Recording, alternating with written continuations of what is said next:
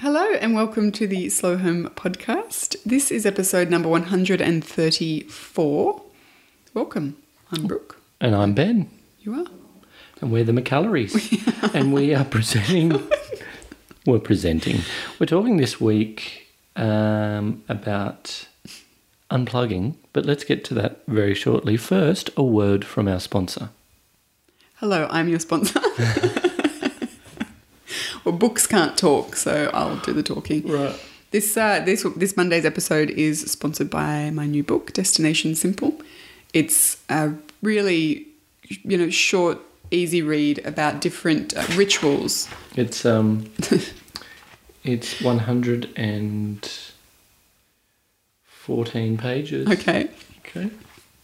It's not a big, heavy tome is what I'm saying. Yeah. And it's designed to give you a handful of strategies and tools to help find pockets of slow in every day, regardless. Practicalities of living slowly. Yeah. And what's worked for you. Yeah, exactly. What I really like about it is it gives, the key sort of takeouts, call to actions, activities. Like it shows you how much time it would take.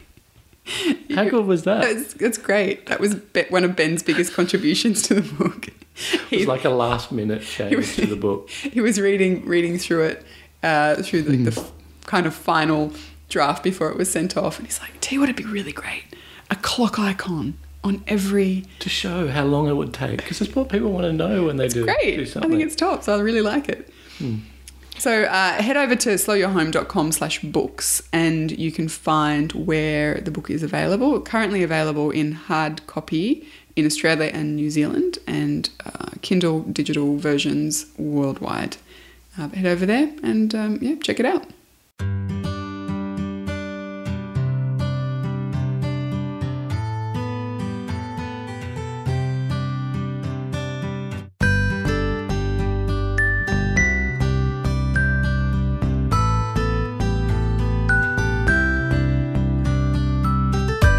Let's get unplugging. Okay. So what this week's topic's all about, unplugging from, we're talking about digital. Yes. And technology devices. Yes, we are indeed. What is unplugging?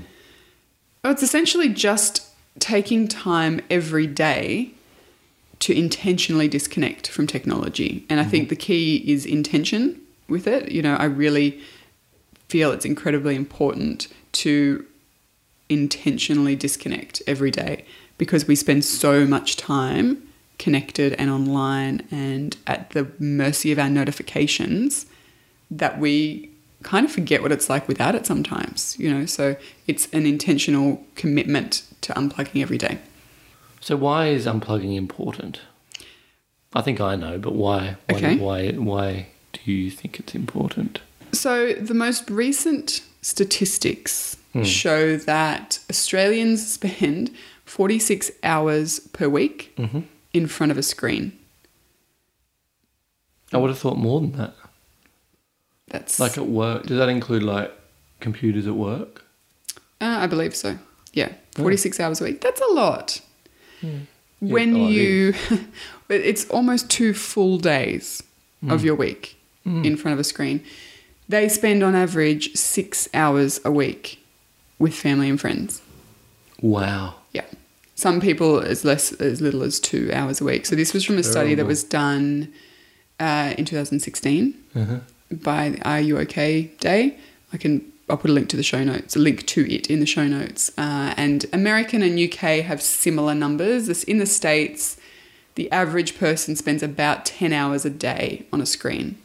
And the UK is about the same. Okay. Much less, obviously, looking face-to-face with their loved ones. And that's a huge amount of time. Absolutely. I wonder how many hours a day the people in that Black Mirror episode of with Bryce Dallas Howard in it. Oh, 24/7. Yeah, seriously. So a bit of a tangent here, but we're currently watching season 3 of Black Mirror. Yeah. And we just watched Nosedive. That first episode. Yeah. Oh, man. Wow. It was uncomfortably It was amazing. close to reality, I think. But talk about people that need to be unplugged. Yeah, they really did need to be unplugged. So, I think that's a massive amount of time. And part of it is to do with the world that we live in. I'm not going to tell people not to be on a computer if that's their job.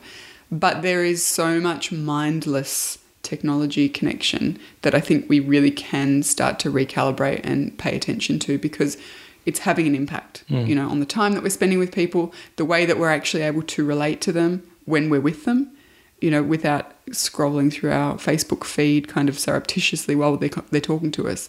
I see that all the time, and I think that we're losing connection, real life connection with people.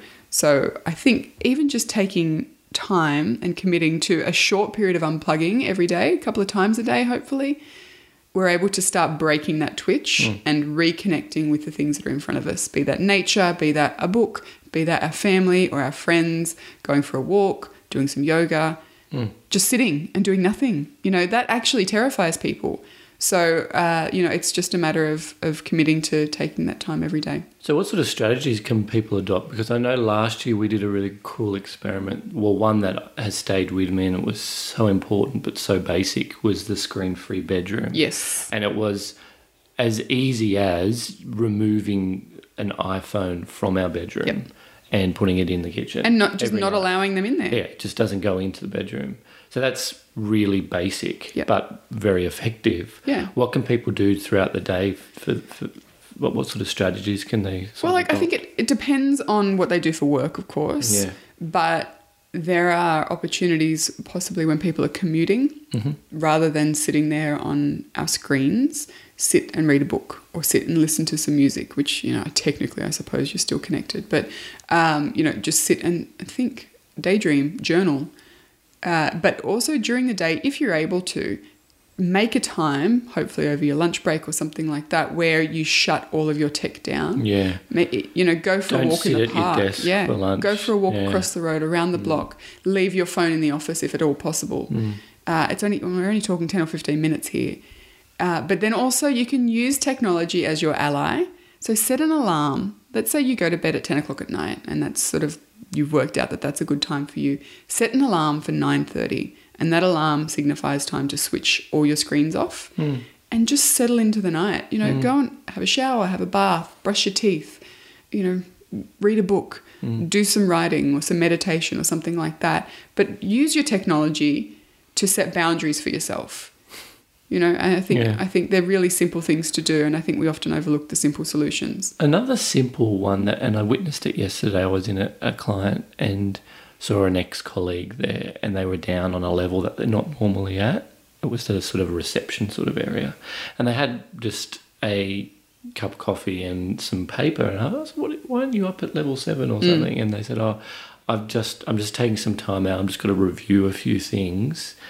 So I'm doing it down here in a very quiet sort of area. So they basically, took themselves from their work desk, didn't have their phone. Yeah. They needed to do this. Yeah. I mean, I suppose they had to print it out instead of looking it out on a screen, but recycle paper and, there's ways of that working, and it's okay to do sometimes. But just physically removing yourself is the best. Yeah, you don't have to just giving you those distractions, isn't it? Exactly. It's the constant distractions. And like we spoke in last week's episode with single tasking, those distractions have such a damaging impact on our productivity. So disconnecting, unplugging is another way of building that space in. I'd love to know what is the best time to sort of go, whether it's in the morning or the night. Or I reckon evenings are really I think key. It'd be ideal to have a pocket of time, 15 to 30 minutes sometime during the day, and then that time before bed of unplugging. Look, it's entirely up to the individual. The individual person, and what their work's like, all that kind of stuff. Yeah, exactly. But it's setting habits and committing to that time. And I think what I found is that once I discovered how nice it was to not constantly be attached to a screen, I started to crave it more anyway. But so that's really, my call to action this week is to commit to one pocket. And I'm going to say do it at night, because that's been the impact for us with going screen-free in the bedroom has been massive. Huge. So set an alarm for half an hour before your bedtime and just commit to switching off at that time for a week and going to bed with that sort of 30-minute buffer between a screen and your eyes, and see if that impacts your ability to get to sleep, have quality sleep, read a book, have a conversation, have a cup of tea, whatever, but just try and disconnect for that 30 minutes a night. And see how you go. Great. Awesome. Oh, very good, Cash. Cash thinks it's great. See you next week. Bye.